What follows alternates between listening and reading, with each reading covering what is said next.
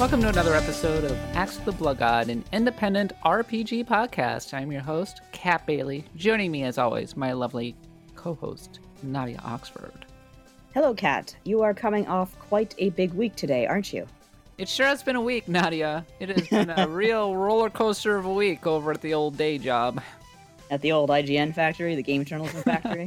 Yeah, I'm quite a big wheel down over at the IGN factory these days. Well, I think you are, although you still do have some people above you, so you'll get there. I will get there. So, Nadia, this week it's time for another console RPG quest. This week we're going to be talking about everybody's favorite console of all time, the most notable Nintendo console ever released. I think everybody has been hotly anticipating this episode. Yes, Nadia, it is time at last to be talking about the Wii U. Yeah, everyone's anticipating this. Right now, everyone's saying the Wii U had RPGs. You know, the Wii U had the best name of any Nintendo console ever. It wasn't confusing at all. Nope. The gamepad was terrific. It definitely did not look like a Fisher-Price prototype of the Nintendo Switch.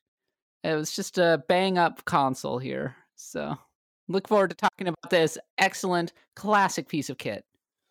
Today is opposite day, just letting you all know out there. So Kat's just playing along.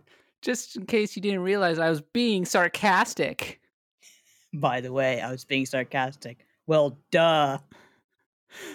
Okay, I kid the Wii U, but not really. The Wii U is not an amazing console. I know that there's some people out there who defend it. It's probably going to have some nostalgia in about 10 years because that's how it works. People weren't all that up on like the Nintendo 64 back in the day either, or the GameCube. I remember the GameCube being treated as an abject failure until about 5 years ago when everybody decided that they loved it, actually. How is there going to be nostalgia for the Wii U when, with some exceptions we'll get into, I'm sure, but most of those games have come to the Switch by now?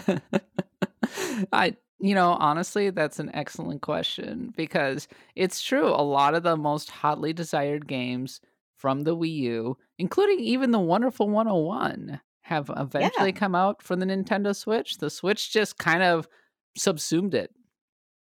Yeah, I think that, and this is another thing I'm sure we'll get into as well, is in many ways the Wii U was actually a prototype for the Switch.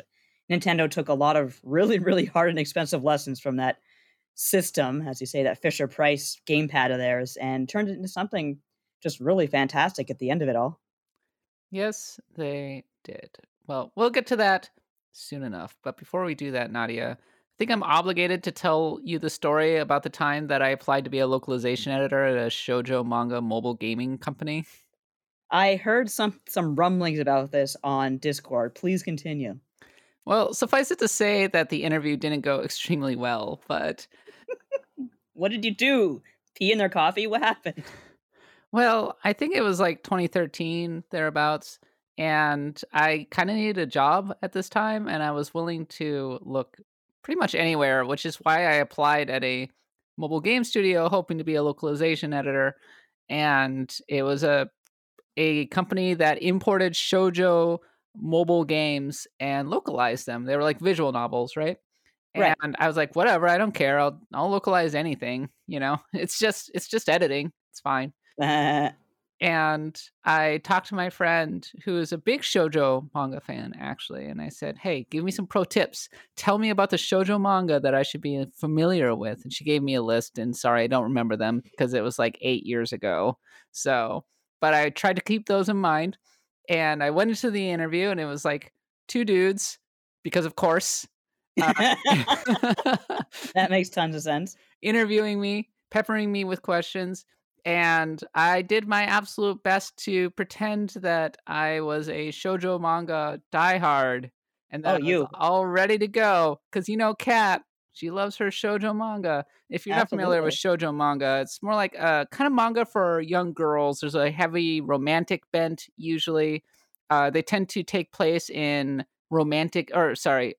historical periods, I want to say, France. Like Emma's a good one. Mm-hmm. Is a good shoujo manga. Yeah, and so I did my best to bluff my way through the conversation, but the problem is I don't have much of a poker face, Nadia. And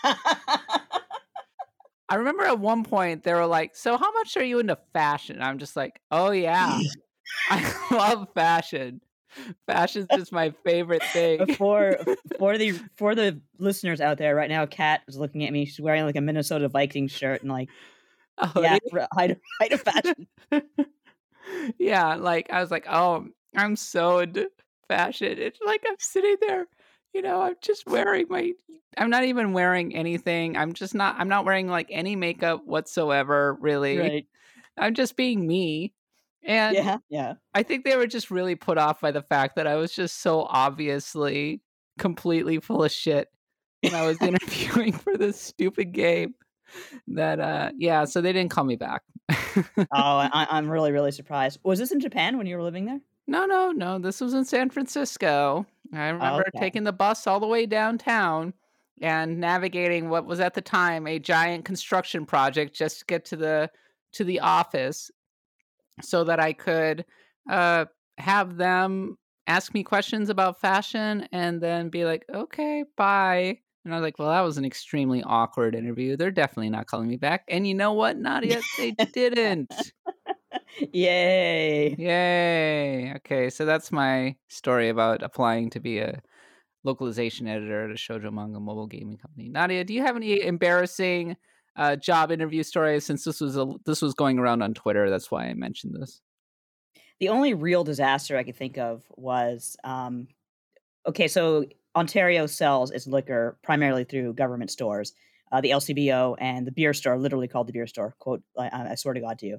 So there was a job opening at the beer store, and I had to go downtown or something for an interview, and I was like an hour late or something, and they were walking out to go home, and and I was like, "I'm here for my interview. Can I be interviewed, please?" And God bless, they humored me, and so they gave me an interview, and it's like, yeah, I'm not getting called back, and I did not get called back. I like that you were a squeaky voice teen in that one. I was just squeaky voice out of total embarrassment because I knew it was. I should have just given up. I should have just gone right home. We got stuck in terrible traffic, basically. And back then, this was quite a while ago, so there weren't really cell phones. There weren't really smartphones. I couldn't get in touch with these idiots. So it was my fault. But at the same time, there was no way I could have alleviated the problem. I applied at Target. I applied at a movie theater, but my first job was, I think I already mentioned, at a KFC, which Nice. very formative experience, and I learned a lot about the world from slinging chicken. Yeah, any sort of job like that, especially a fast food job, that will teach you a lot about the human condition very quickly. And hey, because I worked at that KFC, I got a Super Nintendo, which got me to buy Final Fantasy VI, which is why I'm sitting here talking to you right now. There you go. Again, formative experiences. All right, Nadia, let's do a little bit of housekeeping really quickly. If you enjoy the podcast, do me a favor, go and review it on the podcatcher of your choice. Your reviews will help surface the podcast and it will brighten our day, assuming it's a positive review. You can also follow us on Twitter. I am on Twitter at @the_Catbot. Nadia is at Nadia Oxford. And also, Axe of the Blood God is on Twitter at BloodGodPod. We are on Patreon, patreon.com/BloodGodPod. And Nadia, we just did a special. The Summer of the Rings are officially underway. And the first one we did was Fellowship of the Ring. And we had a blast talking about Fellowship of the Ring on its 20th anniversary. I still can't believe that. Oh, the 20th anniversary of the book. No, the 20th anniversary of the movie. Well, the book is like, 80 years old at this point. It's quite old. I actually listened to a recording of Tolkien doing a reading from, I think, The Hobbit, maybe Fellowship of the Ring. It was really cool, actually. It was really neat to listen to him read the songs, which are, because if you read The Lord of the Rings and you try to actually read it out loud, doing the songs and the poems is really hard. It would have to be. Like, I know there's probably some people out there who can probably sing it out loud and know what the tune is and everything, but I'd just be reciting it like an idiot. Anyway, you should go listen to our Fellowship of the Ring podcast. We cover the history. We briefly talk about the Ralph Bakshi film. We talk about things like the Council of Elrond. We do, of course, talk about the memes, and we have lots of nice little audio clips peppered throughout. I think it's a really nice podcast, and it was a great opportunity to get out all the takes I've been storing up about Fellowship of the Ring onto podcast format. And that's why I'm eternally grateful to have you, Nadia, so that we can constantly talk about all this stuff that we grew up with back in the day. Yeah, we have a lot of crossover going over there, even though, like I say in the podcast, I was never a big fan of the books. So my movie knowledge is basically what I have in terms of the Lord of the Rings, but I did love reading The Hobbit, so we go into that as well a little bit. All right. Well, if you want to go listen to it, again, patreon.com/BloodGodPod, and it is exclusive to our $5 listeners. Okay. Before we head to the news, Nadia, tell me, what is your sacrifice to the Blood God this week? See, I'm still playing Pokemon Snap. I still think it's a really fantastic game, but I only just realized or learned that there are alternate routes in a lot of levels. So I've been going through the same levels over and over trying to grind and missing Pokemon that I actually need to level up with. So I find out, hey, actually, if you like use a Lumina orb here and use the scan and do a little dance or whatever, you will open up a new pathway. I'm like, what? Since when? And the game, as much as I love it, is very opaque with this sort of thing. And one thing I wrote in the notes, you've probably seen it by now, is that Professor Mirror, I swear to God, he's a stoner. Like, did you ever go to school with high school in particular with kids who were like, God bless them, were always the sweetest, nicest people, but they smoked way too much pot, and you got stuck with them in your project for your group project, and they had no idea what was going on, so you had to put them on your back and carry them through the whole thing. That's Professor Mirror. Like, if he won't tell you anything, which he won't, his assistants might tell you. Todd might tell you. Todd is really cool. I really like him. Otherwise, I'm looking at these guides like, hey, what? You could do that? No one told me this. They would tell you at most, like, hey, I get energy readings from the whatever region. Why don't you go check it out? That doesn't mean anything. So thank you, Professor Stoner. You're a huge help. I was a sweet, innocent child, so I did not know any stoners in school, Nadia. How can you not know stoners in high school? 50% of the high school is going to be stoners. Well, where I was going to school, it's just like you just didn't smoke marijuana, because that was illegal and, it was a gateway drug and you shouldn't be smoking marijuana. You'll be it's the reefer. I'm not saying we didn't have the say no to drugs garbage up here, but I don't think it was nearly as aggressive as it was down there. And I didn't smoke pot, but oh yes, I was a DARE graduate, Nadia. Oh no, did you watch Cartoon Heroes to the Rescue or whatever that garbage was? I just remember that they brought in somebody who was in rehab and they told us wonderful stories about the time that they burned the flesh off their leg because they put it on a heater because they couldn't be put under for anesthesia because they had way too much drugs in their system and things like that. And I was just like, wow. I was making faces. Yeah. That's propaganda right there. That's pretty, it was hella propaganda. Yeah. But my young brain did not know this thing. I was like, oh, drugs are scary. I can't do any drugs. The marijuana will get me. The marijuana will kill you. Anyway, I'm going to have a nice mint tonight to relax. It'll be great. Good for you. You should. Huzzah! Yay! Well, Nadia, did you give up on Mass Effect? No, I'm getting back to that this week. I just haven't really had much time with the TV, so I will be getting back to that because I want to get into, if not finish it, for our upcoming episode about Mass Effect and the RPG. I was going to say it's good because in about a week we're going to be doing the episode with Eric Van Allen about Mass Effect for the Pantheon of the Blood God. Yeah, but let's be honest, I love Eric. He's probably going to be doing all the heavy lifting for that one. Like, I'll take a breath and he'll be like... Speaking of Eric, I was recently on the Normandy FM roundtable about the original Mass Effect with John Warren and Ken Shepard, and it was really fun. Yeah, I had a good time. Yeah, as we actually got some compliments on Eric's inclusion the other week because he's a lot of fun to podcast with. We had a blast with that episode because it was just like old times back over at US Gamer. We were all goofing off, very loopy. It was wonderful. I miss Eric terribly. I miss all of our team. I very, very much. I really miss Eric and Mike and Matt and Katie. I love everybody over at IGN, and I feel very loyal to them, especially right now. But that US Gamer team, we were being on a small team and having it be so tight-knit. It was really great. Mm-hmm. Yeah, we really depended on each other, and thankfully we worked really well together. Well, Nadia, I'm still playing Mass Effect, but mostly I'm playing baseball. Well, it is baseball season. I mean, hockey playoffs are going on here, but it is baseball. This is literally the most I've ever played MLB The Show. Like, I've played MLB The Show a lot, but this is the longest I've ever actually stuck with it. And It's wild, Nadia. It's taken me a decade, but I have finally figured out how to hit consistently in this game. Yay! You can hit a ball in baseball. That's probably a good thing. Hitting is really, really hard in that game because you have to you have to make 3 decisions the second that the ball leaves your hand, and you have about 1 second to actually make a decision. First of all, you have to decide, is it going to be in the zone? Second of Mhm. all, you have to decide whether or not it's fast or if it's slow. And you need to decide if you're going to take a swing at it. And then you need to actually do the thing of swinging it. And you have to make this calculation in the space of about a second. Wow.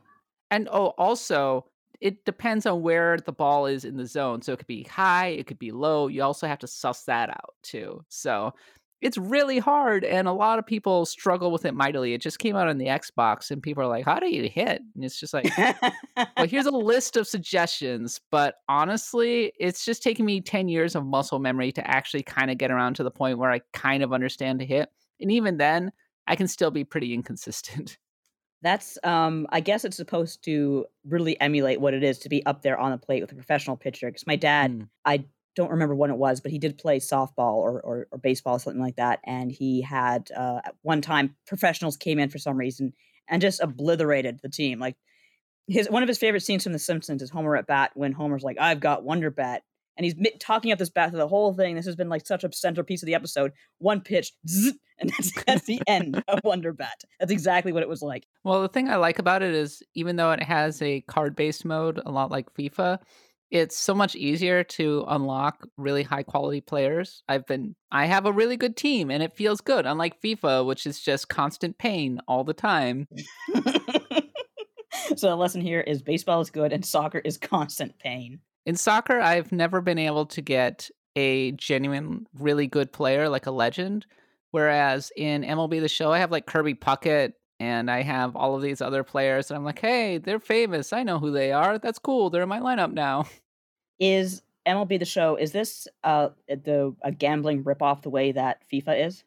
I mean, yes, like I said, it was the same mode, and you can spend money on packs and everything, but mostly it's about grinding through Mm. various challenges and everything. And if you grind through the challenges, you'll get your stuff, and the challenges are very doable.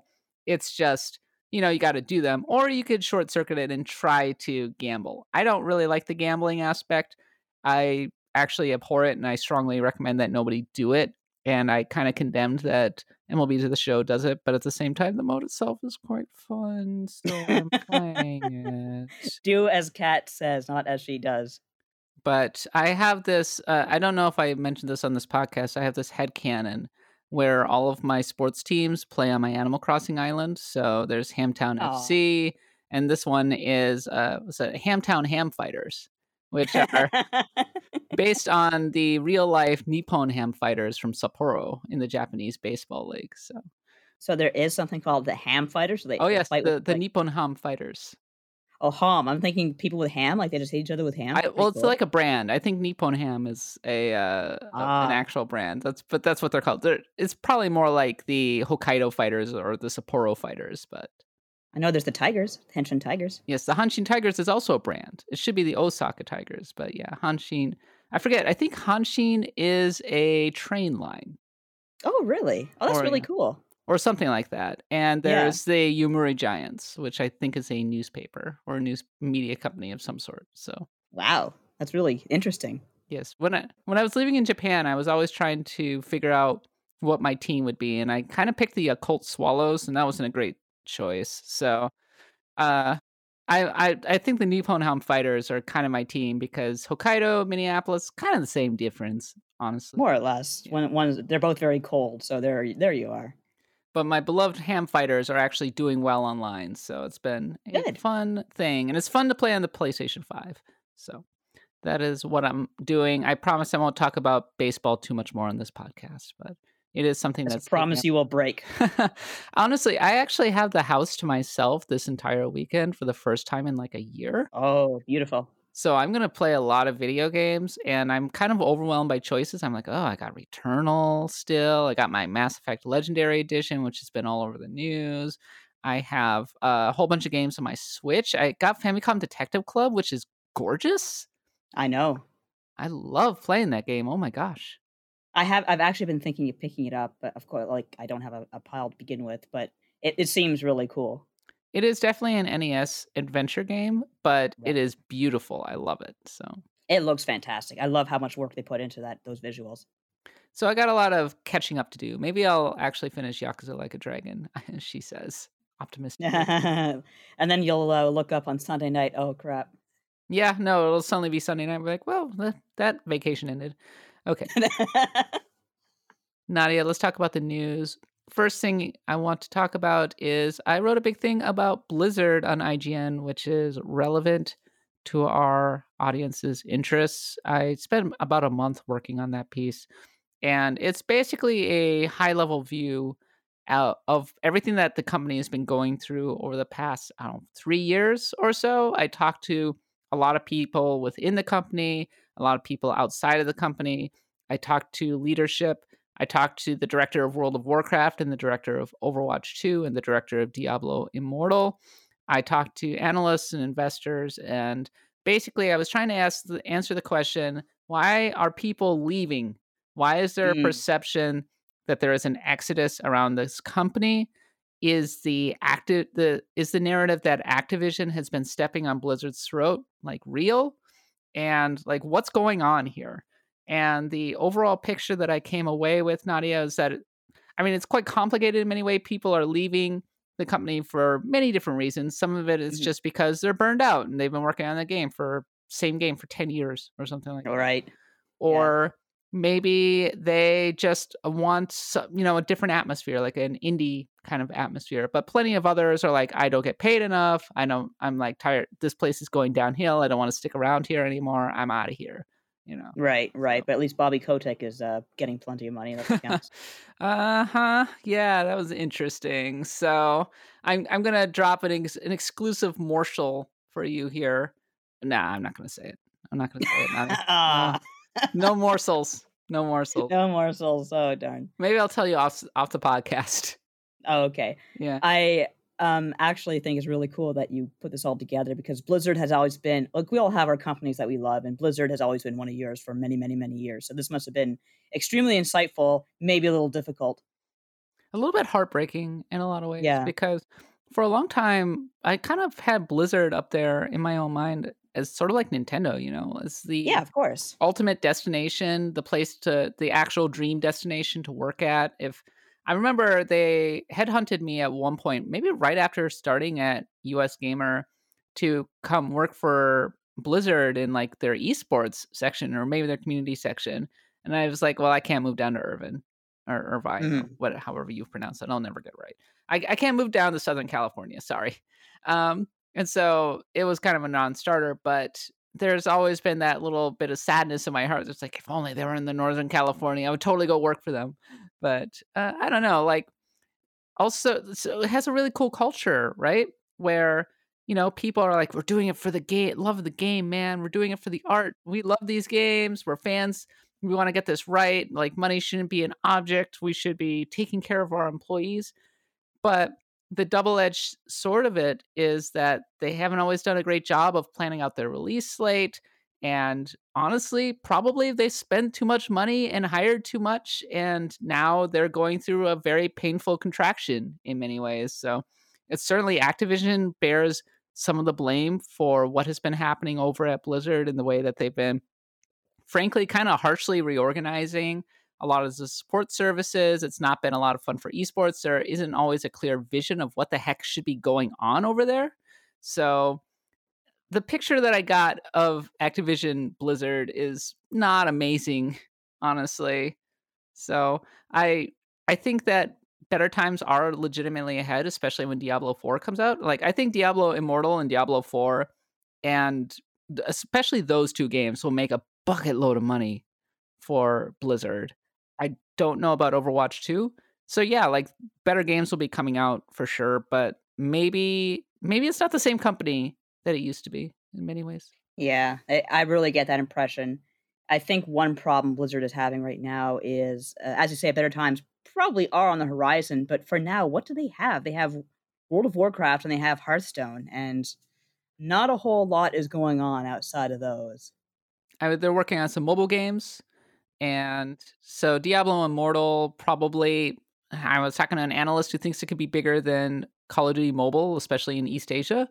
So, I mean, that might be where they're kind of going. It's like, okay, I think they've made a decision that they're going to double and triple down on their established characters, which, I mean, has always kind of carried them along over the years, but also, and will probably be a successful strategy for them, but also isn't terribly exciting.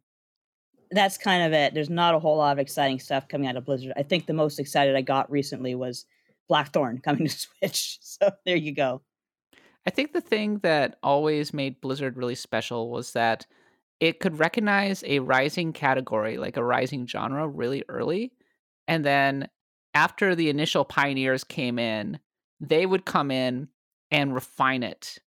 They did that with the Mhm. real time strategy genre, they did that with MMORPGs. And then some years later, they did it again with the hero shooter in Overwatch. So they'll take some established concepts and they'll really bring them together under a really appealing art style and really appealing characters. And that's why they've been so successful and they've had so many fans over the years.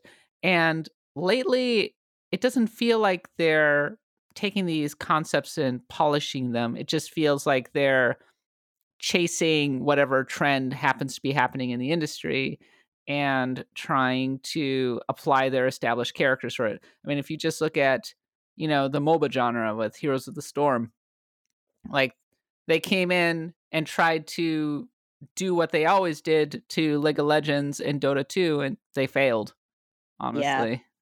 I think also they really did Overwatch wrong because Overwatch was extremely, extremely fan based. Like I had never seen such a devoted fan base. That was the replacement for TF2 in many ways. And I remember going to Otakon one year when it was really hot and like half the cosplayers were Overwatch characters.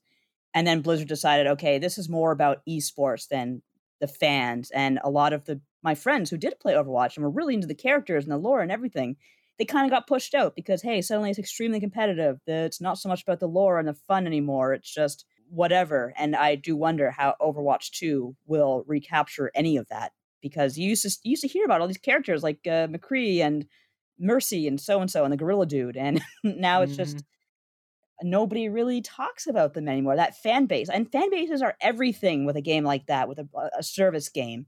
Look at Final Fantasy 14, huge, huge fan base that just like go crazy, crazy over the lore and the characters. Mostly women, I have to say.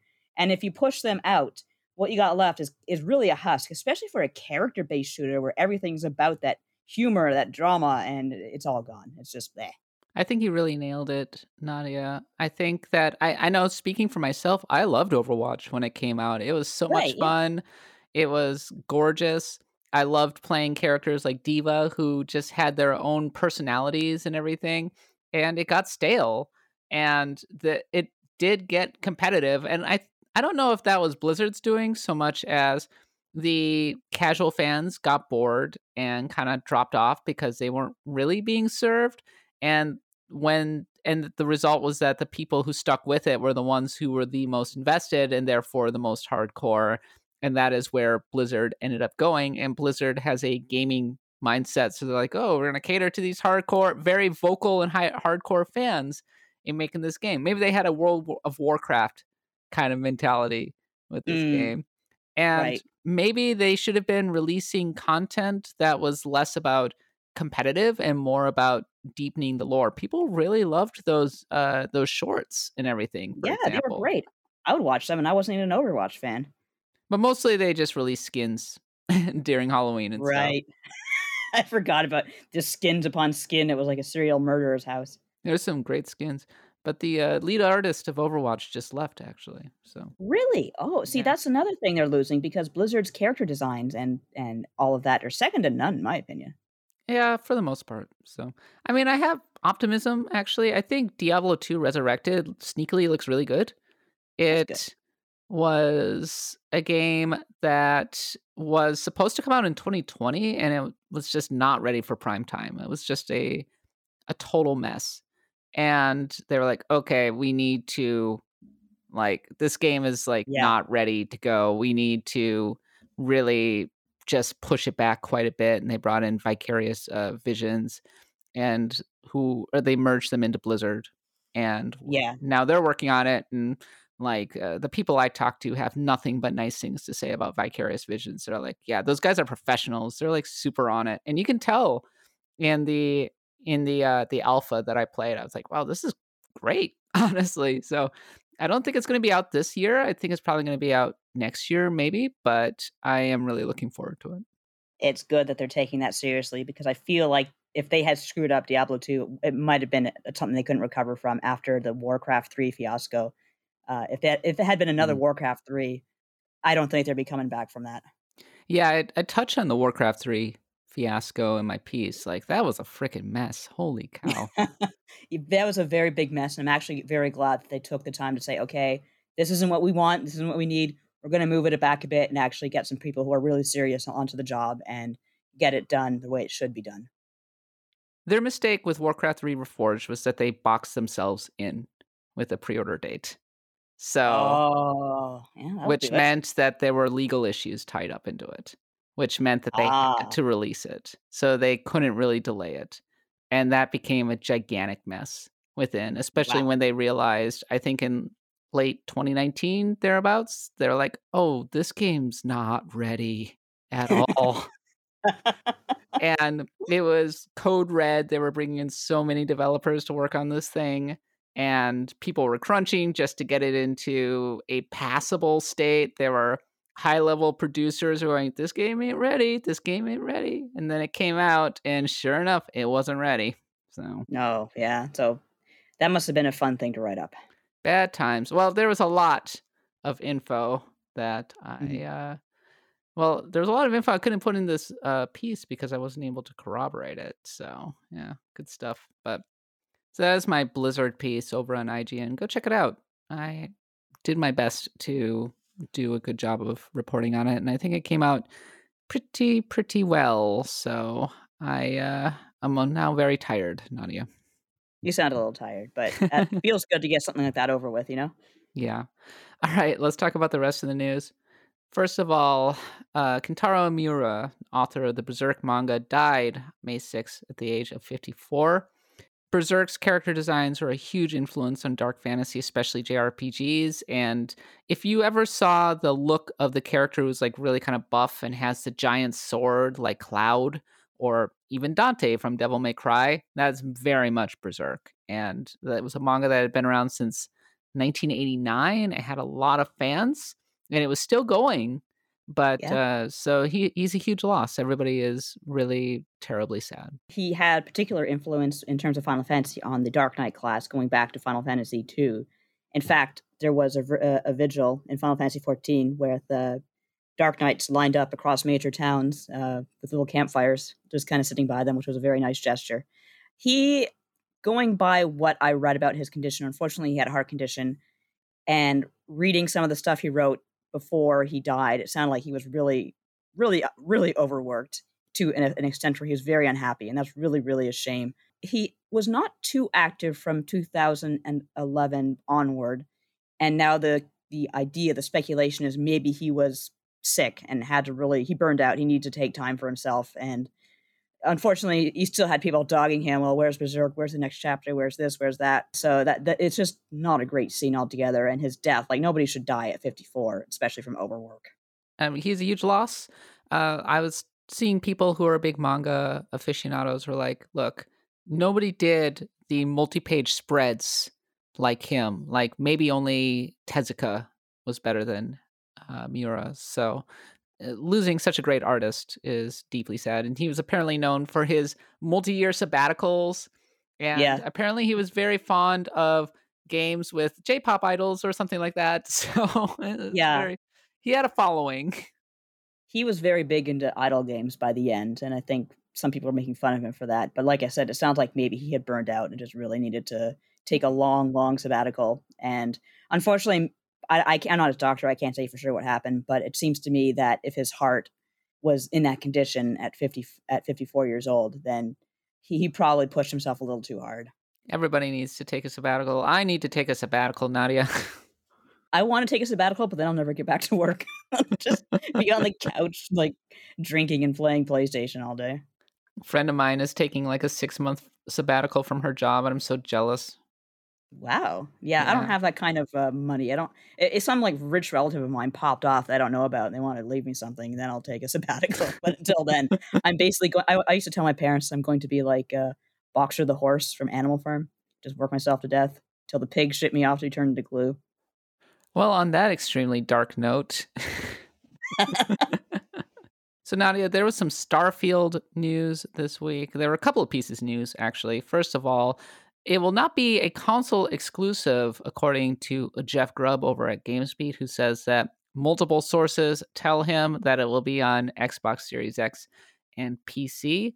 I think that we were all kind of expecting this, but there was kind of this irrational hope that also would be on PS5. I think we've gone over this with the Elder Scrolls 6 and saying that there's just after what Microsoft has paid for Bethesda, there's just no way it's not going to take advantage of that investment. And I don't think it'll be exclusive forever, but you're certainly looking at maybe a year at least. I do think it will be exclusive forever. I don't think that there's any way that Xbox allows this to go over to PlayStation 5. And I think that with Game Pass being what it is, I think that Xbox is more concerned about exclusives than ever. I think that it people are just salty because it's not on PlayStation 5, is what it is. Okay, because I do remember I was scrolling through Twitter and the Xbox and PlayStation 5 fanboys were at each other yet again, and I'm just like, "Oh, Mhm. what are you children complaining about now?" I was there for Genesis and Nintendo, and you have the gall to tell me you're having a console war. Get out of my face. But yeah, they were going crazy over the whole Starfield exclusivity thing, and PlayStation 5 has no games. Well, Xbox One, and it was just back and forth. And I realize now, okay, that was Starfield announcing we're exclusive, as if, as you said, duh, of course you are. I like my PS5 better than my Xbox. There, I said it. I like them both. They both have good games on them. I'm cool. You give me games, I play your games. I'm good.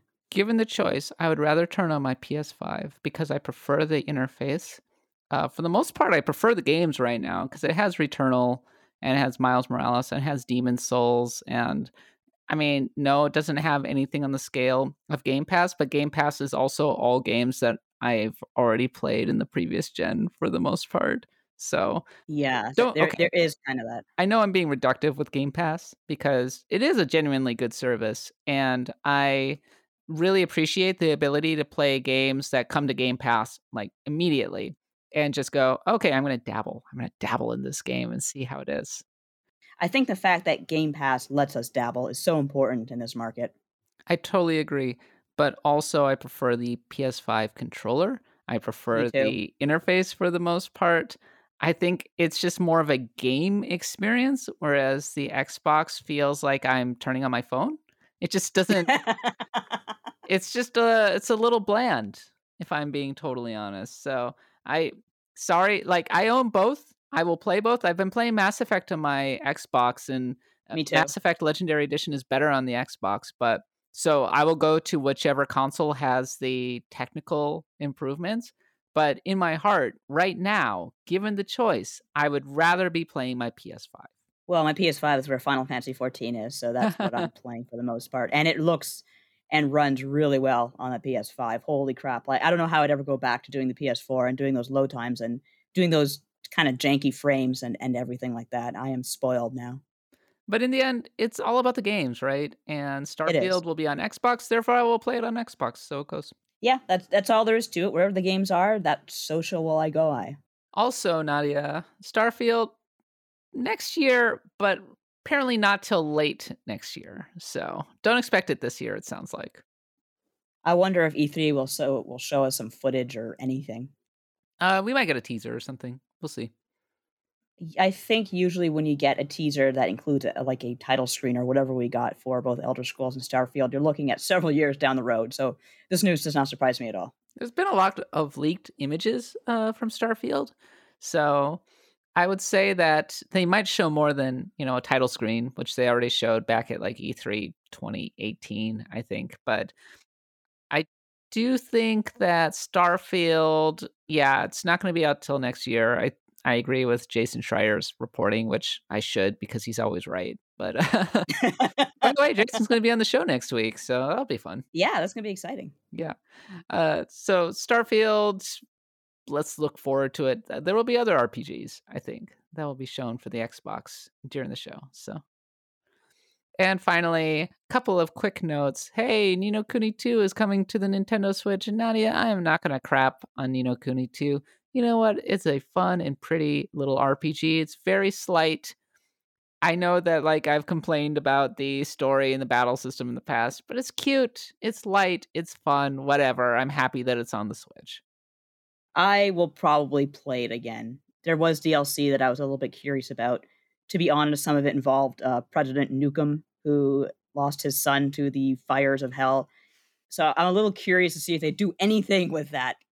And I have to admit, looking at that trailer, as much as I get mad about the game's wasted potential, which was its main problem to me, its soundtrack is so good. And just hearing it brings back a sort of nostalgia for me that I'm just like, okay, you know what? It's not a great game, but it didn't offend me terribly. The only way it offended me was the fact that it should have done so much better with what it had. And I do have to give it points. It had a Sisters of Mercy reference, and anytime a game does that, I give it an automatic extra mark. Well, Nadia, I am not going to be playing it again because I got plenty of other RPGs, and I'm not going to play a mid-tier RPG again just because it's out on the out on the Nintendo Switch. But I am happy that it exists for people who are into that kind of thing. In the meantime, I have SMT3 on my Switch, and I should probably play some of that so that I can talk about it. Yes, it is. It is out. It's going to be fun. I enjoy it very much. Yeah, the reviews are out, and they're quite positive. So I have heard some complaints about the number one. It's only a very bare bones port. I couldn't tell you one way or the other. Number two, I heard some complaints about the quality of the image, particularly the movie quality. Again, I can't tell you anything about that because I never played the original, but it's certainly not a fancy looking game, but it is a really good, solid RPG. And if you are used to Persona, you might be a little surprised at first with how different it is, but also how similar it is in many ways. I love looking back and seeing the little bits of lore that I know from Persona, particularly about the demons. And yeah, so if you kind of keep an open mind about it, I think you will enjoy Shin Megami Tensei 3. There's also, if things get too rough, e.g. Matador keeps kicking you in the balls, there is a very easy casual mode that makes things a little too easy if you ask me, but it's good to be there if you are having a lot of problems, not to mention it cuts down on the random encounter rate very, very, very much. So that's something to keep in mind as well. And finally, Nadia, Baldur's Gate Dark Alliance releasing on Nintendo Switch this coming week. It had been delayed after initially being released by the PlayStation and Xbox consoles because I guess there was some kind of technical difficulty, but it's coming out now on Switch, and it's a classic action RPG, so I recommend it to our fans. I am actually at the point where I desperately want to get into these isometric RPGs because all of them look fantastic, but I have no idea where to start. There's so many of them now. Hades. I mean, Hades I demolished. I loved Hades. I'm talking about the actual RPGs. Diablo 2 Resurrected. Yes, but that's not what I'm talking. I mean, the ones with like 6 party members and like a million choices for the dialogue trees. Pillar of Eternity Deadfire. Really? So that's a good one to start with? That's a very good RPG that's kind of overlooked, honestly. Or Baldur's Gate 2. Play Baldur's Gate 2. It's a class. You can't go wrong. I was wondering about that. Like you said, Baldur's Gate, and it's like, well, you know what? I've been meaning to play Baldur's Gate. I love D&D. I probably can't go wrong with it. Wait for Baldur's Gate 3 to actually come out before playing that one. Oh, yeah. I'm not going to play that till it's out of alpha. All right. That's all the news. Let's continue on to the main topic, the Wii U console quest. Don't go away.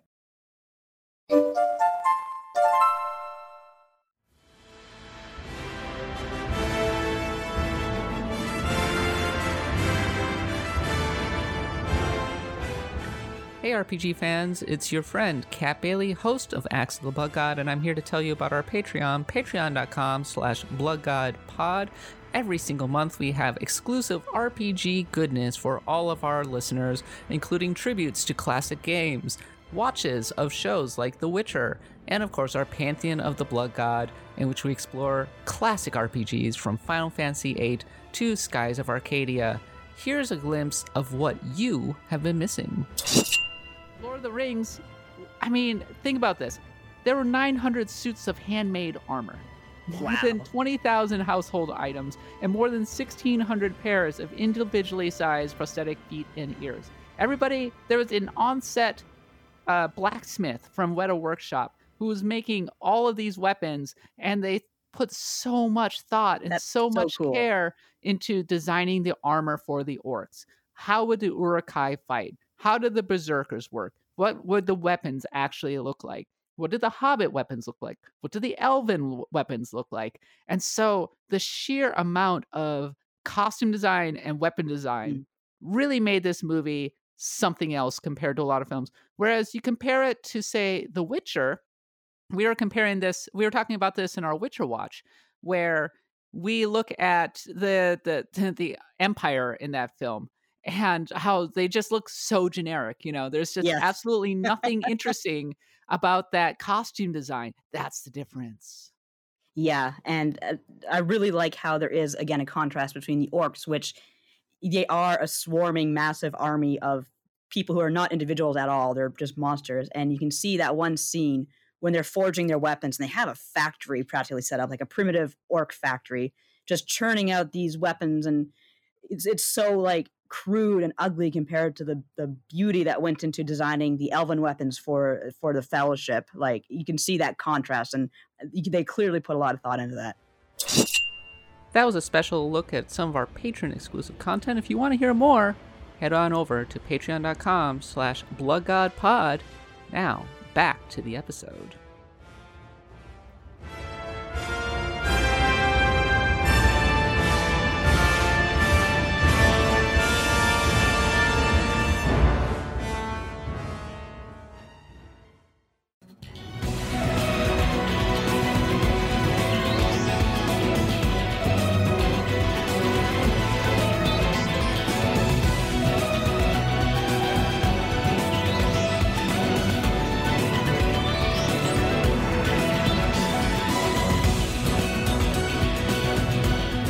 Okay, it's time for the Console RPG Quest, the long-running segment in which we explore every single console that has come out and its RPG library, large or small.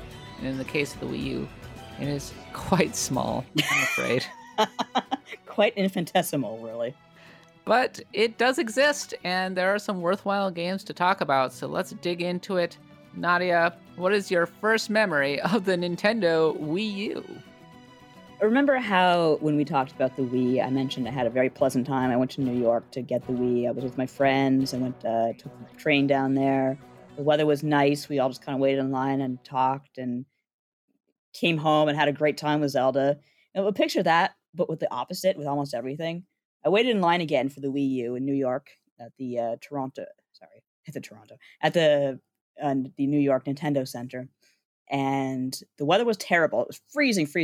And it had actually been quite warm like a few days before, so of course it was freezing.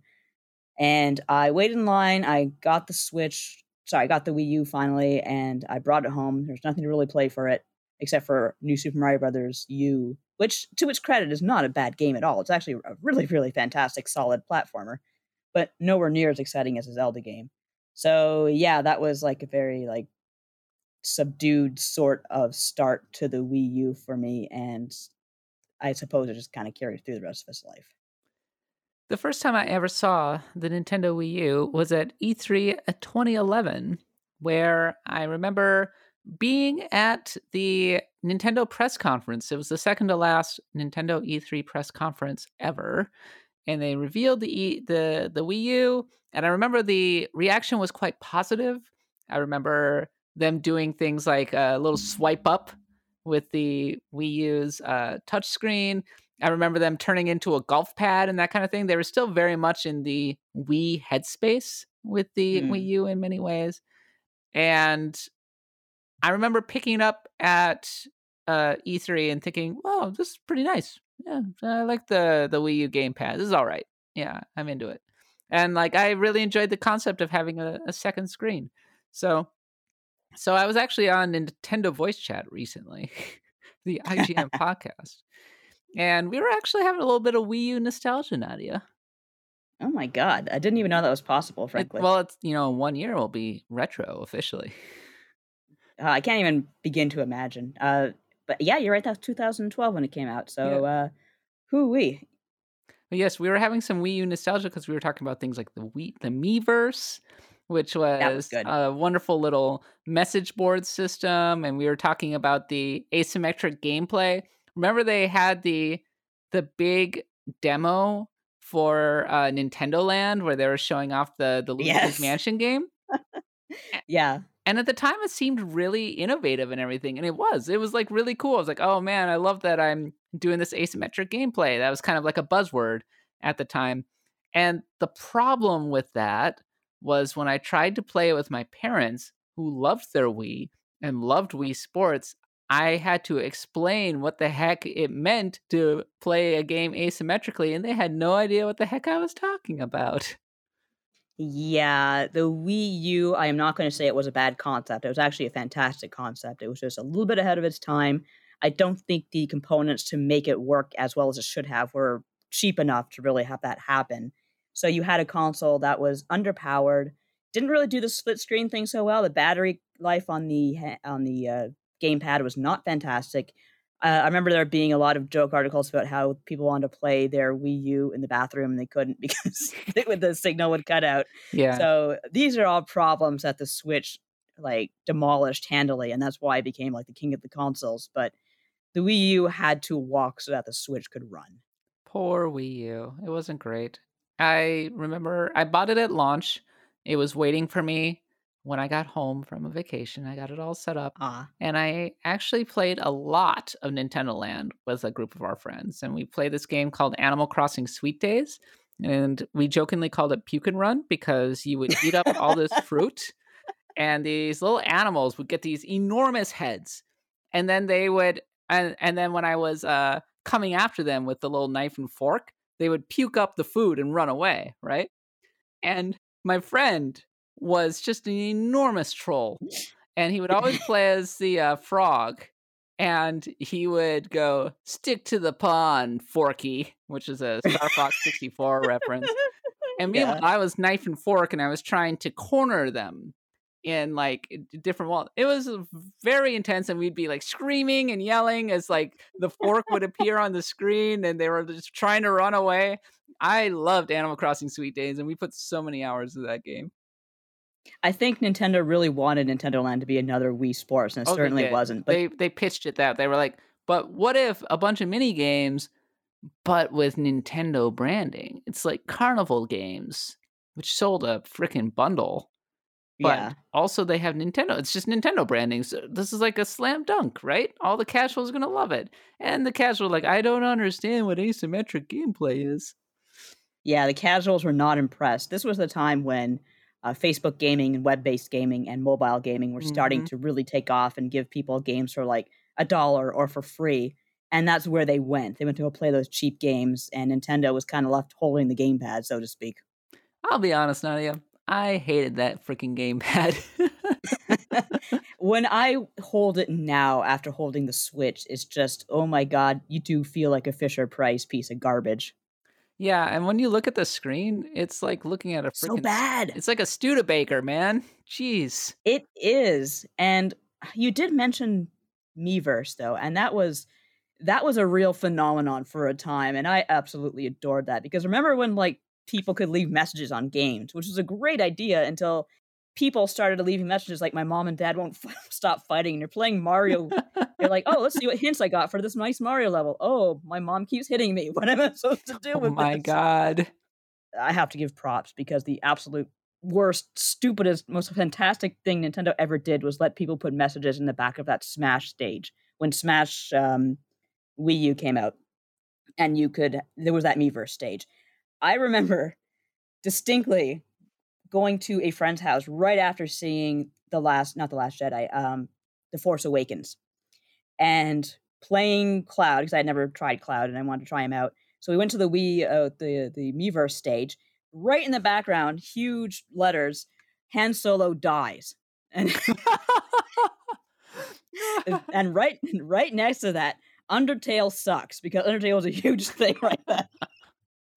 But the Han Solo dies thing, I was just like, oh my god, I can't believe I just read that. Yes, I can. What am I saying?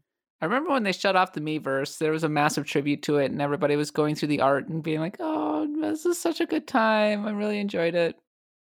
There was some really fantastic art, and this was not exactly a fancy editing program. Some of the effort people put into these pictures are just amazing. Yeah, no, I couldn't believe how good some of the art was given the limitations of that touchscreen, but people managed incredible things with very limited tools, so hats off to them. Absolutely, and I still think Miiverse was a great idea, even though it just did not take off, and that is one of the rare examples of something that would not work on the Switch quite as well as it did on the Wii U. Well, Nadia, the Nintendo Wii U was released on November 18th, 2012. It was Nintendo's first HD console. It probably came out 2 years too late because by then the Wii was such a dead letter. Like people were so freaking done with the Wii by 2011, Yeah. honestly. 2010, it had started to run out of gas. 2011, it was out of gas. 2012, people were like, what is this thing? Oh my God, please give us a new console. Seriously. And finally, Nintendo's like, all right, here is the Wii U. It is HD. But we're not going to call it the Wii HD. No, we are going to call it the Wii U. So you are as confused as possible. Even the name Wii, I remember a lot of pushback against that when it came out. Like, what the hell are you doing, Nintendo? But then because the Mhm. console became so big, it was kind of an affectionate household name. But it still wasn't really good enough to attach a U to it and have people say, okay, this is the stupidest sounding thing ever. What are you doing here? And a lot of people were very confused because people just get easily confused with branding, which is why I'm half convinced that calling their Microsoft calling their console the Xbox Series X probably cost them sales because people are like, "Is this the new one? What is this? Is this the next one?" The naming conventions Yeah. they make my head hurt. I actually really despise the naming conventions for the Xbox, but I will probably go into that some other day because it is so. I'm still like, oh, I'm gonna play my Xbox Series X. No, wait, I mean my Xbox Series. Like, I just get confused all the time. I am a news writer now, and I have to write Xbox Series X with a little symbol and then Oh, S. Xbox S Series XS. It's the worst. XS. I just got that. Yeah. Very clever. The Wii U, nobody realized that it was an actual successor to the Wii, so people were going, Should I buy this? I have no idea." And it looked like a Wii too. It was just black, and it had a screen, a big Yeah. old fat screen that made its price be too high because they were bundled in every single Wii U and ultimately killed it. I think that was definitely a big part of the problem. That and when Nintendo made its E3 presentation, they showed the system alongside regular Wii remotes, which did not clear up the confusion whatsoever. And as you said, it was a very unassuming looking system, which is a black box, which that's fine. But again, E3 was supposed to be for press first and foremost, not just us, but also the normies. So they're looking at this and saying, as you said, "Oh, is this just the Wii? What is going on here?" So we were confused as games journalists. A lot of us were confused. So no wonder that they were confused. Well, the Wii U sold about 13 million units, which is one of the worst numbers, period, for pretty much any Nintendo platform that is not named the Virtual Console.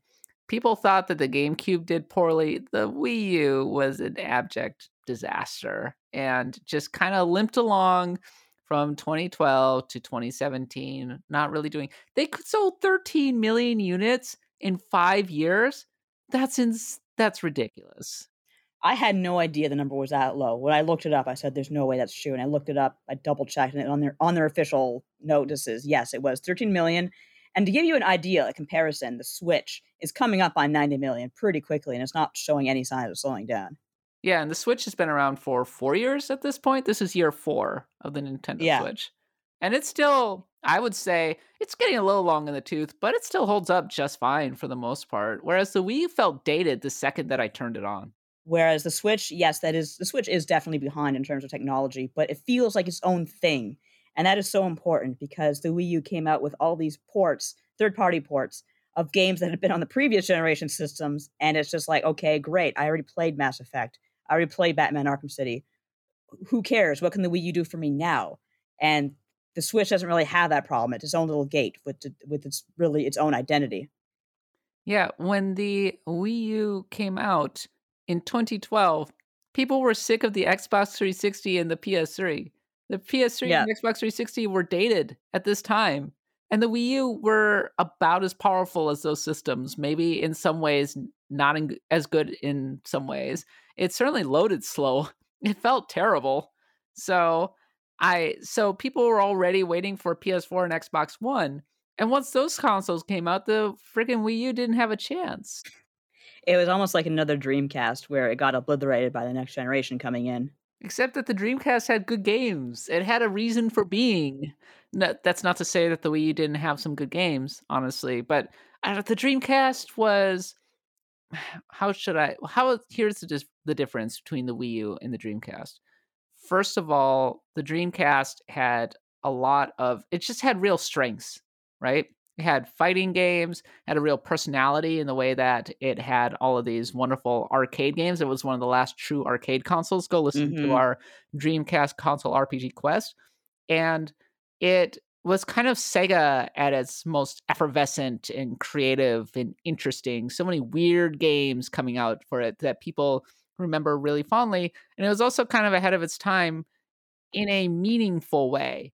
Right. Like, it was trying to push online multiplayer in the year 2000, which was like a solid 2 to 3 years before any other console was able to really be able to do it. Whereas the Wii U was like, we've got this Fisher Price little gamepad thing that you can play. Hooray! And people are like, we do Uh, not want this. We do not want it. So do not want. What? do not want it all. That is true. The Dreamcast, as you said, had its own identity, and the fighting games and the arcade games were a big part of that. And Wii U, outside of Nintendo's games, again, Nintendo is the only one who really knows how to use their own systems. The third party contributions were mostly, well, okay, here's the game that released last generation, but hey, there's a map on the game screen now. Woohoo! Yay! And Nintendo, to its credit, again, knew how to use this second screen, except when it came to Star Fox, of course, because they actually came out with some of their best games during the Wii U season, because they were so desperate to show off what they could do. So to their credit, they actually gave us like Splatoon, they gave us Mario Maker, they gave us 3D World, which I love. I don't care what anyone says. So yeah, they certainly backed into a corner. They certainly kind of reinvented themselves in many ways, and that was also the time when they really tried to connect with fans. Iwata became kind of a figure. The Nintendo Directs became a thing. We'll get into it, but they released Earthbound on the Virtual Console. That was a huge PR move for them. So I don't want to say that nothing good came out of the Wii U, because of course a lot of good things did come out of it. It's just not a profit. It was a tough time to be a Nintendo fan, it felt like Nintendo was just completely irrelevant at this time. The 3DS was kinda chugging along, but it wasn't really setting the world on fire for the most part. And Wii U stands, they did exist, and they were really pushing their chosen console, but it just did not have any oxygen in mainstream gaming whatsoever. And writing about Nintendo games, I mean, people still cared about Nintendo, but there was a general sense of malaise around the actual brand. It was depressing. It was a depressing time for Nintendo, I think. It was. You mentioned actually how the last generation systems, how they compare to the Wii U. I think even that was a strike against the Wii U because, say, we've talked in the past about how the Xbox 360 was made of off the shelf components. It was quite easy to develop for. The Wii U, by all accounts, was not easy to develop for because you had to split that processing power between the gamepad and the console itself. And again, you mentioned it yourself; those really slow loading times were a consequence. There were some interesting things about the Wii U. Nintendo was being a little bit inventive at this time. So, whenever Nintendo is out of favor, which has happened over the years, they tend to get weird, which isn't a bad thing necessarily, because weird Nintendo is more fun than just big old juggernaut Nintendo. And big old juggernaut Nintendo is actually kind of annoying in some ways because they will just steamroll game journalists who want access. But that's neither here nor there. They invented amiibos at this time. They really jumped in on the toys to life phenomenon. And amiibos Might be one of the most lasting kind of parts of the Wii U's legacy, Nadia. I've got a lot of them sitting on my shelf right now. In fact, this past week, there was a big ol' amiibo controversy because Nintendo locked gameplay features behind what amounted to physical DLC. Yeah, there was a big to-do over that for sure. I have my fair share of amiibos. I haven't really collected them actively in a long time. I think the last one I got was Kix from Animal Crossing because he's one of my favorites. But I was actually talking to Mike about that today at the time of this recording and saying I didn't know amiibo were still pretty hot because he was complaining about how not only was it locked behind that physical piece of DLC, but not a piece of DLC that's easy to get. People are already pre-ordering that Zelda because the Zelda and a Loftwing and it's off the shelves completely apparently at this point. So he's like, okay, well now you have this really annoying feature locked behind this really annoying toy that you can't get. So people are still out there buying amiibo, and yes, they apparently a lot of them still have a lot of juice to them. So I had no idea, and I should actually get Joker at least in the hero. It was wild how popular amiibos were. People went nuts for them. Yeah, you could not find amiibos. In fact, I have some of the first generation ones that were really hard to find. Like I have Crom and Lucina. In many ways, it presaged Nintendo's current strategy, which is more and more Nintendo is all about toys, animated shows, a freaking amusement park. Because they're like, oh, we've got all these incredibly valuable characters. Let's leverage them.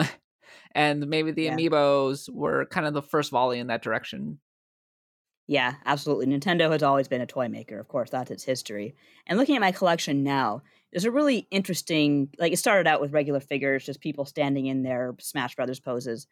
It really evolved to some really like creative directions. And I think the fact that these are Nintendo characters still gives them that collectability feature to them, whereas Skylanders and other Toys to Life offerings just kind of fizzled out because, I mean, no hate against Skylanders, but I don't really care about collecting 10 versions of ugly ass Spyro from that generation. Another interesting aspect of the Wii's legacy was its virtual console, which was bad. It was worse than the Wii's virtual console because its emulation was just too dark and had like some problems with that. And honestly, its actual selection was pretty dismal. And it was just a whole dang mess trying to get your old virtual console games over to the Wii U. I don't know if anybody remember this. You had to create an emulation shell of your Yes. Wii on the Wii U, which you would then access, and then you could play your old Wii virtual console games, which, by the way, I was a psychopath and did. But it took me like a whole afternoon to get everything transferred over there because I was like, I'm not losing access to these games, some of which are actually somewhat hard to get. So, but the Wii U itself, but then people had to rebuy games on the Wii U virtual console, and the selection was terrible.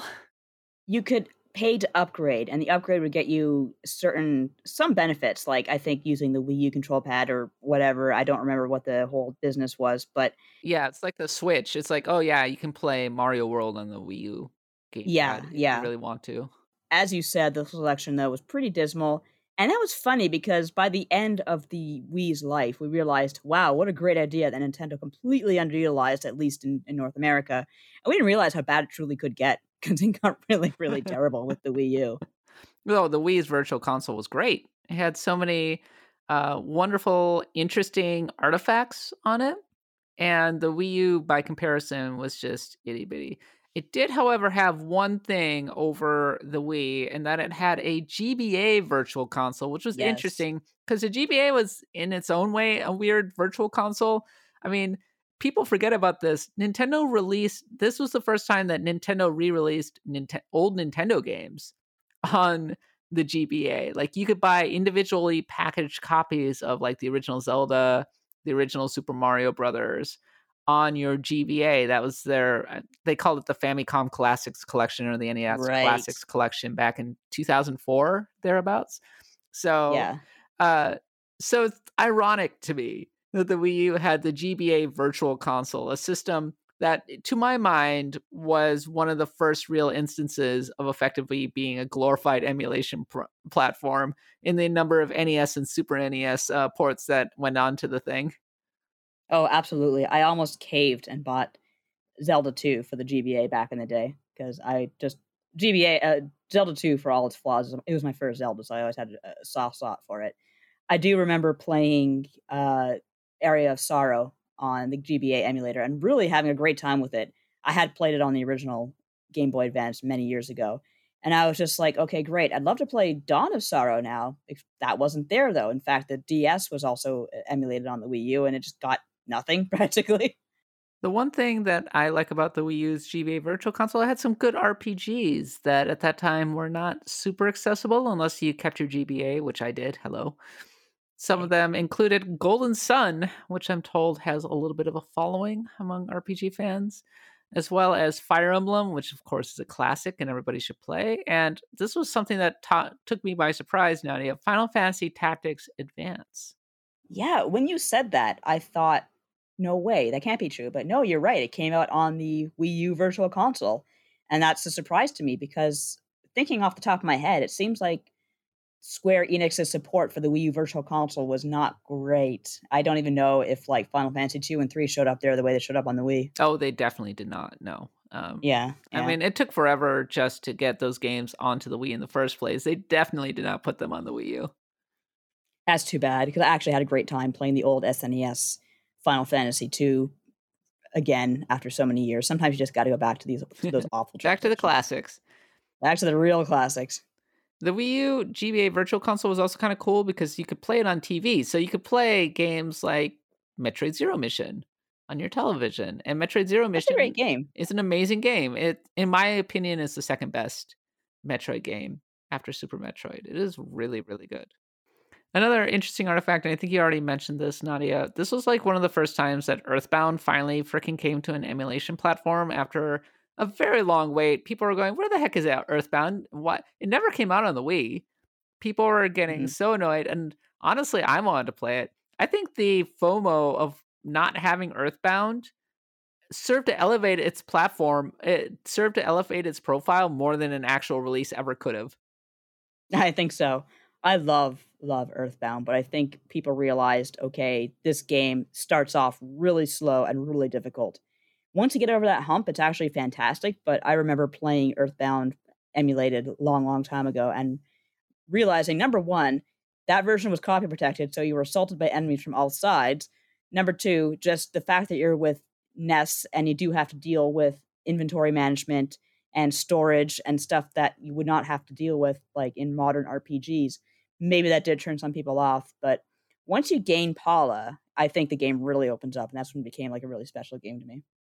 It also released Earthbound Beginnings, which was the original NES game of Mother, which I had always thought it had come out in the North America, but actually it had not. It had not come out. It had not. It came, you know what? It's funny. We should really do an episode about this someday. There are a lot of NES RPGs that came very close to getting released here and had like preliminary localizations, and one of those games was Earthbound, the original Earthbound, and they just never released it, even though it was ready to go, because by then the SNES was either on the horizon or it was already here. And so a lot of these games, including Final Fantasy II, like the actual Final Fantasy II, were lost by the wayside because it was just figured, well, it's not really worth it. As for the games itself, the Wii had some interesting games on it that definitely had their fans. I remember over at US Gamer, which covered the Wii U, we gave Mario Maker Game of the Year in 2015. I think it was 2015. It beat out some notable competition when it came out. It was either 2015 or 2016. Who even is counting at this point? And also, Mario Kart 8 came out on the Wii U, and that was like one of the first real moments where the Wii U actually seemed to be having a little bit of a moment because people were actually buying the Wii U to play Mario Kart 8. They were like pumped for it because Mario Kart 8 was awesome and gorgeous and people loved it.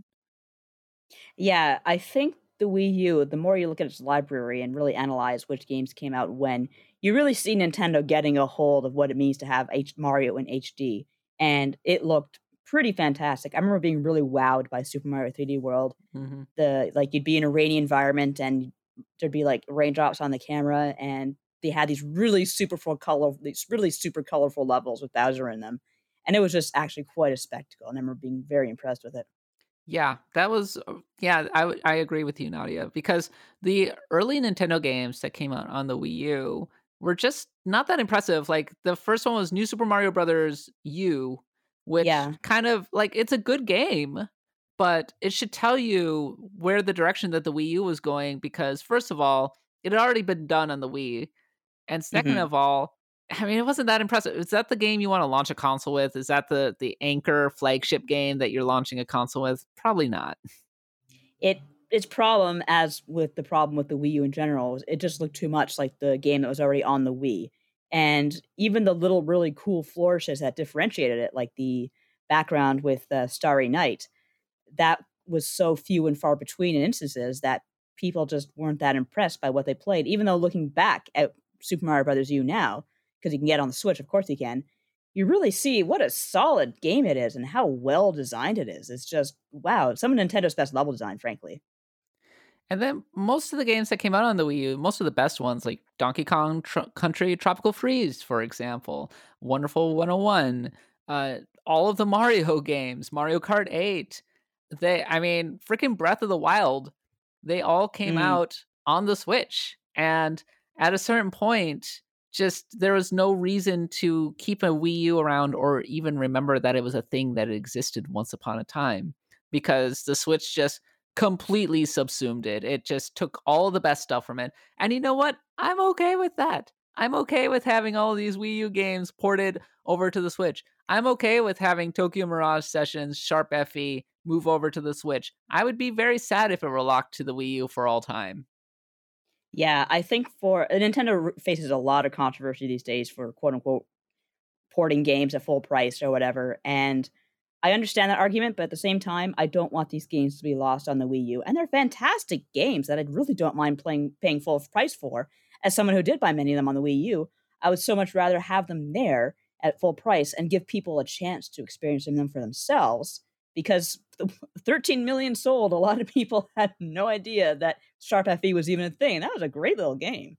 Most people didn't play them in the first place. Unless you're one of the 13 million people to actually buy a Wii U, you probably missed out on it. Exactly. So it's really, if Nintendo hadn't gone out and revamped these games and re-released them on the Wii U, on the Switch, that would be a really, really stupid move by them, frankly.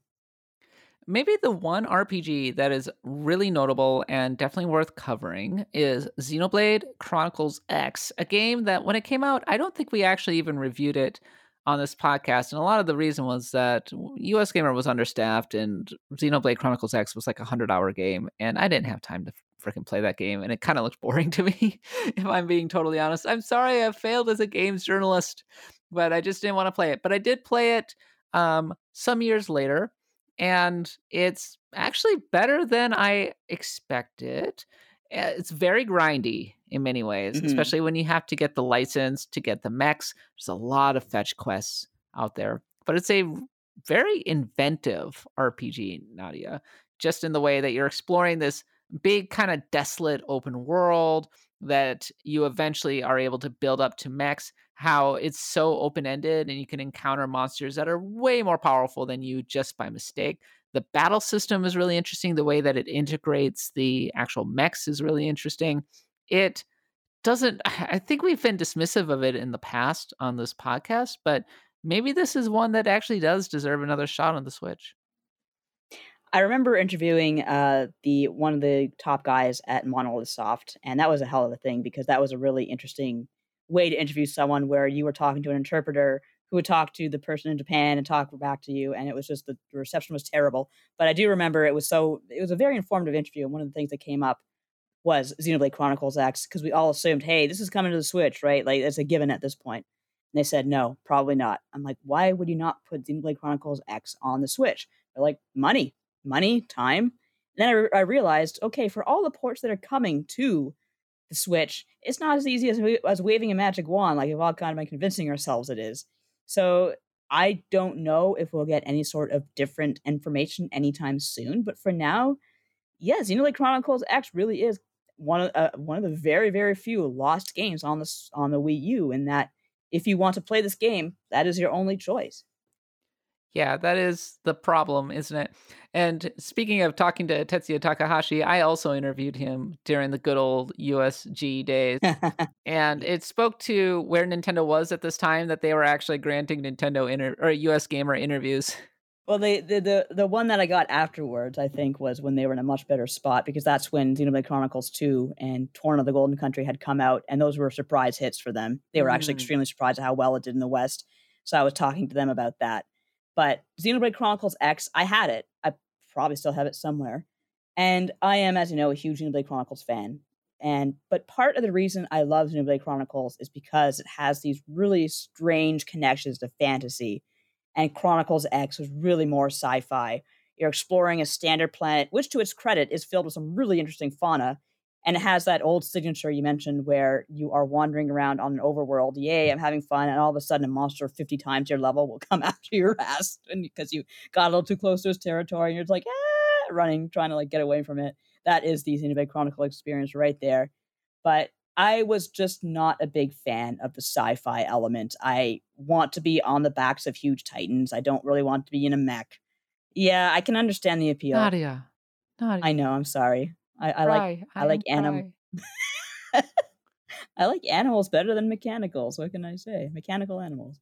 Oh, wow. Nadia, I think we have to break up. It's been a good podcast, everyone. See you some other It's time. been 5 years, and I'm just learning about this now. And I'm just gonna have to go and think about some things. I'm not saying I hate mechs. I just thought it was cooler to walk on the backs of Titans instead. I'm so glad they brought that back for Xenoblade Chronicles 2. And I'm still actually kind of salty that, okay, Xenoblade Chronicles X doesn't have a lot of connections to I don't think it has any story connection whatsoever to the other games, but they still brought back the stupid Nopons. They keep trying to make the Nopons a thing, and I hate those little buggers. Look, they have to have a mascot character, and those are the mascot characters for that series. Stop it. Make another one. There's lots of cute little animals in that series. Stop making Nopons a thing. They're not going to happen. I will give Xenoblade Chronicles X credit in the sense that they did not just do another Xenoblade Chronicles, kind of like they did not just do a straight line sequel like they did with Xenoblade Chronicles 2. They did something that was actually kind of interesting and inventive. And I appreciate any game that takes a risk, because it is so dang hard to take risks with video games these days because they're massive undertakings. So, hats off to you, Takahashi and Monolith, for taking this idea and being like, but what if we explored this big, desolate open world that kind of vaguely reminds us of Breath of the Wild, a vastly superior game that came out a couple years later? Yeah, the overworld for Xenoblade Chronicles X was a little bit lacking in terms of stuff to do and animals to chase down and all that stuff. But it did still have one thing I always loved about Xenoblade games, all of them, is that they always open with this really big plains area full of like giant monsters. Like they had for Xenoblade Chronicles X, they had those like big dinosaurs walking around. I thought that was super cool. So, like, the mech elements are in Xenoblade Chronicles and Xenoblade Chronicles 2, but not as much, I don't think. Yeah. Certainly not compared to the original Xenogears. So, I actually really dig the fact that Xenoblade Chronicles X makes giant robots so front and center. And it's really cool when you go from being on foot for a good chunk of the game, like 30 hours, as I already mentioned. This game has some Yeah. major pacing issues. But when you get Yes. into the mech, the sense of scope and scale completely changes, and now you're fighting these giant monsters. It's very cool. It is like there's no such thing to me as a bad Xenoblade Chronicles game. It's just such a Monolith Soft has a weird imagination that I appreciate so much. All right. Well, there's not a lot else to cover in terms of RPGs on the Nintendo Wii U. God knows I looked. Sorry. Sorry, everybody. God knows I looked. Yeah. Did Undertale come out on it? The Undertale came out on it, right? No, no, No, no. no. That was just a PC thing. That was a PC thing for a while, and then it came out to Vita, and then eventually, like, kind of leaked out to other consoles. But I don't. Someone will correct me if we're wrong, but I'm pretty sure it was never a Wii thing, Wii U thing. These are the two games that I think I played the most on my Wii U: Shovel Knight Of course. A game that I played with the Pro Controller, which, by the way, I did not like the Pro Controller. No, it sucked. It was kind of a miserable, and yeah, there will be people who yell at us for this because there are people who believe that the Pro Controller for the Wii U was really good, but I did not like it. I didn't like it. It was kind of a miserable way. It was kind of miserable playing that thing because I also did not like using the big, kind of ungainly, unwieldy Yeah. actual gamepad. When I watch Game Center CX and they're doing promotional things where they'll be playing some retro game using the Wii U, I like get a headache just staring at them playing on the giant ungainly Wii U tablet. And then the other game that I think I played the most on it was the Nintendo NES Remix, which Yes, for that the was Wii great. U, which, oh my God, please bring that to the Switch. I love it so much. There are so many things that would work so well in the modern era that Nintendo has left behind, and that is one of them. It feels like NES Remix was their answer to at the time, there's a whole bunch of cheap mobile games coming out that were all about, like, bite-sized experiences, and that's exactly what their response was, and it's a great, great series. Like, come on.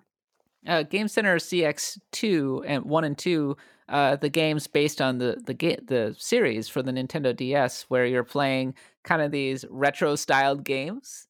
Yeah. It's very, very good. I have Retro Game Master 2 on my DS, but the point is that the developers of that worked on NES Remix, and in many ways that was a prototype for that.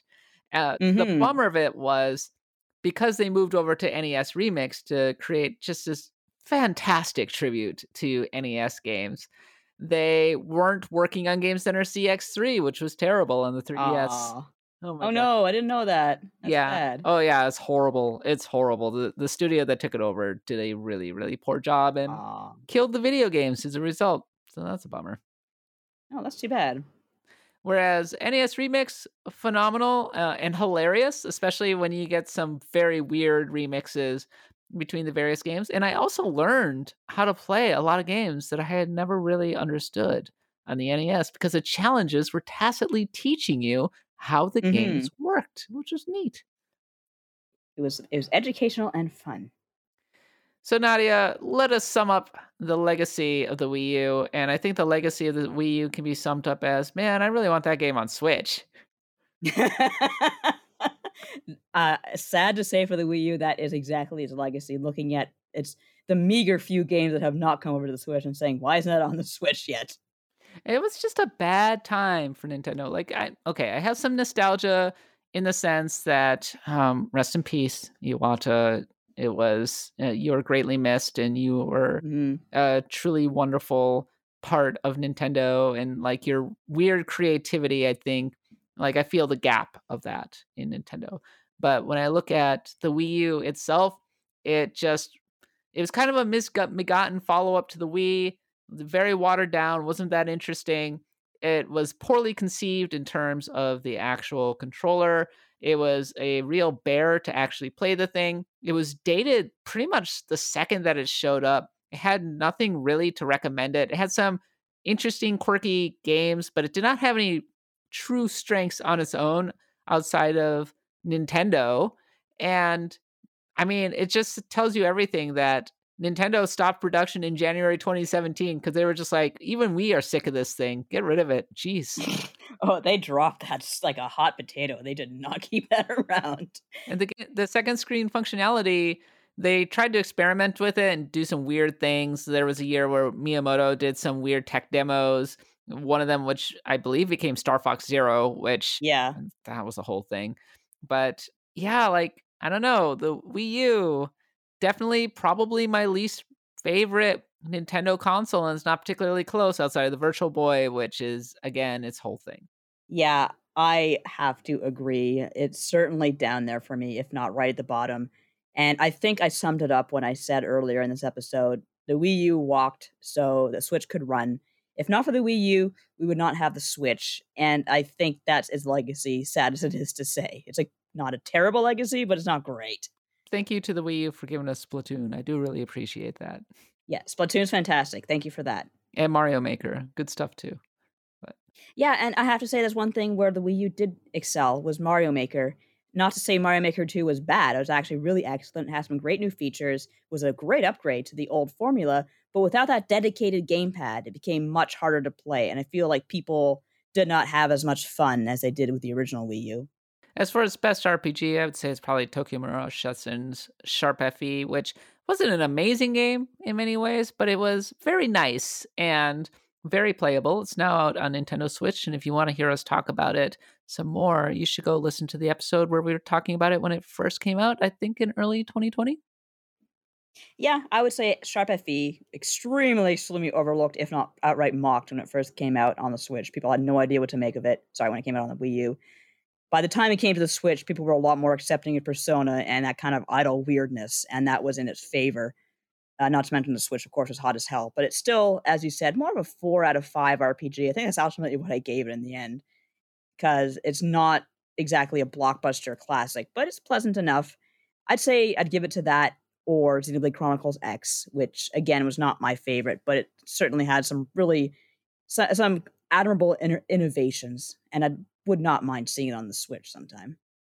One last thing that I want to observe about the Wii U, you can see Nintendo evolving in real time as it is coming out, and I think it's tied to what you were pointing out about for example, Super Mario 3D World and Mario Kart 8, where it was leaving the Wii era behind and moving slowly but surely into what would become the Switch era, which was less gimmick focused and more classic game focused. Now, there are vestiges of the Wii's legacy still there. You can still use the motion controllers with the Nintendo Switch. You can still, Ring Fit is Wii as F, right? And of course, I love Ring Fit. same with Game Builder Garage, right? These concepts that feel very Wii-like, right? But the Wii U was very much a successor to the Wii. And frankly, when the Wii U died, I was just really happy to be leaving behind the Wii remote and all of that stuff. Like I was like, I am done with this. I'm finished. Like let's move on. New era for Nintendo. And frankly, the Nintendo now, for the most part, a lot better than it was in that period.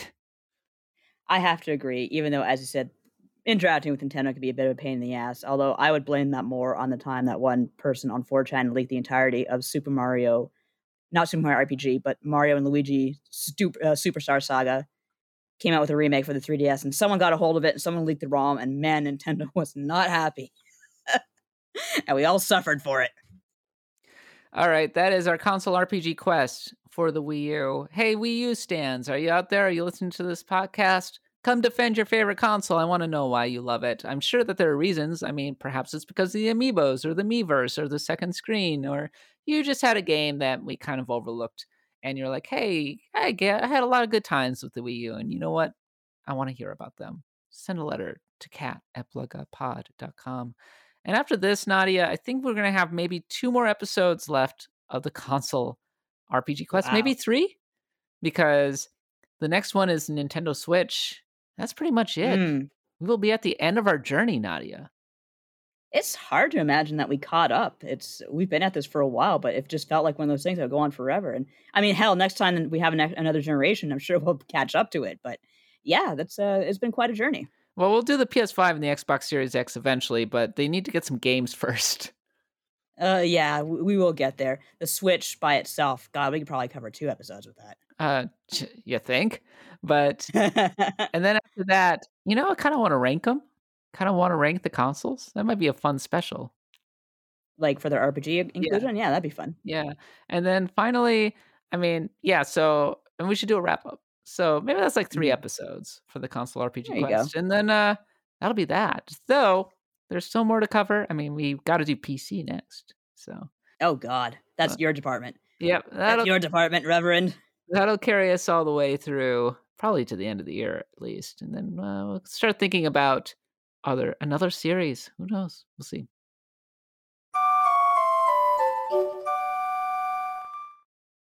Okay, Nadia, it's time for the epic boss battle of the week of the Blood God, the segment in which we explore a classic boss battle from RPG history. And this week, Nadia, we got one from Earthbound. Tell me a little bit about this encounter.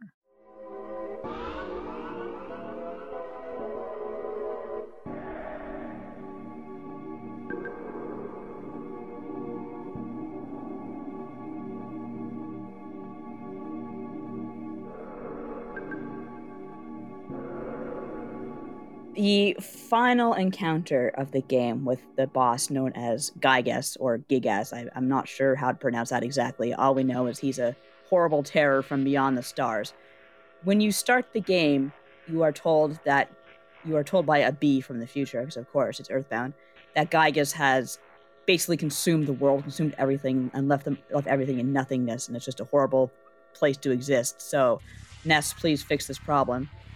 Now, Gygas has an interesting history behind him in terms of he's connected to the first Earthbound, and we know him in the second game as literally the Void. I don't know, like, how familiar are you with Stephen King and It? Extremely. I read it. This is very Lovecraftian in that it's a terror from beyond the stars. It's exactly what Gygas is, and you are literally fighting a background layer of undulating horror. Again, you are 4 children who are using the power of prayer to defeat Gygas because, of course, you can't hit him physically. He is a horrible monstrosity who is being driven. He has been driven insane by pain and loss for reasons that I'll get into in a minute. But the only way to defeat him is to use Paula's prayer ability, which to this point in the game has been useless. No one really knew what it was for. But when things look hopeless, she starts praying, and she calls upon, like, it's very much one of those anime love-ins where everyone kind of gives their power. But in this case, it's like you're thinking of the NPCs you've met up until this point, and they start thinking of you for reasons they don't understand. And like your mother thinks of you, like the Runaway Five, the band thinks of you, your friends think of you who all been left back on Earth. And that's how you gain the power to defeat Gygas. Every time you have one of those little prayer sessions, he gets whacked for thousands and thousands of hit points. Now, the reason why Gygas is this horrible monstrosity is because he actually was an alien in the first game, the first Earthbound. He had form. He was an orphan baby alien, basically, and the grandparents of the game's hero raised Gygas, and when Gygas lost them, he lost his only mother and basically turned into a horrible thing. And that's what you fight in Earthbound. Now, the interesting thing about Gygas, I have to say, is also he, in his original form as an alien, resembles Mewtwo very, very strongly. So the teams, I think there was a lot of crossover going on there. Like, in fact, in Earthbound, there is an item you can use called Dragonite, which turns you into a dragon, with the name Dragonite is right there.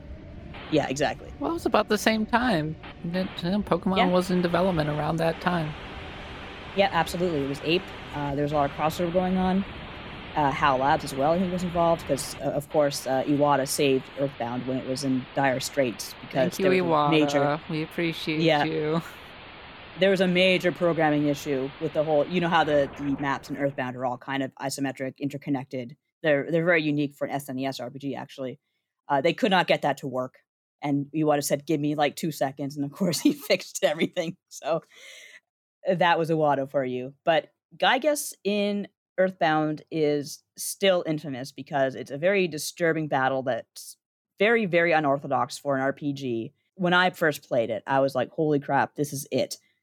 Not like this is it, IT capital. Because I know it is supposed to be Lovecraftian, and it is. But the very concept of children against this, they are literally trapped in the Deadlights, as they were called in Stephen King's book. And they have to use wishes and prayers and hope and friendship to the only thing that's going to defeat this horror from beyond the stars that will drive us insane if we keep looking at it. So I appreciated that as a fan of the book, as weird as it got at times. And that is this week's epic boss battle of the week of the Blood God. Do you have a submission for this particular segment? We would love to hear it. Send us a note on the mailbag over on the Discord, and we may read it over on the show. But in the meantime, this episode has gone long. We are ready to be done and enjoy our weekend, or in your case, enjoy your week. But we will be back next week, as always, with our special guest, Jason Schreier, which is going to be a lot of fun. But in the meantime, if you enjoy the show, make sure to go to review it. Follow us on all of the social media channels. I'm at _Kappa. Nadia's at Nadia Oxford. Subscribe to our Patreon, patreon.com/bloodgodpod, where you can get a special access to unique episodes at the $5 and $10 level, including our Summer of the Rings content, our Pantheon of the Blood God deep dives, and our special anniversary tribute to The Legend of Zelda. There's so much to talk about. Oh, yeah, we did Neon Genesis Evangelion as well. That was a lot of fun, too. But go check out all of that. In the meantime, that's it for us. For Nadia and myself, thanks for listening. And until next time, happy adventuring.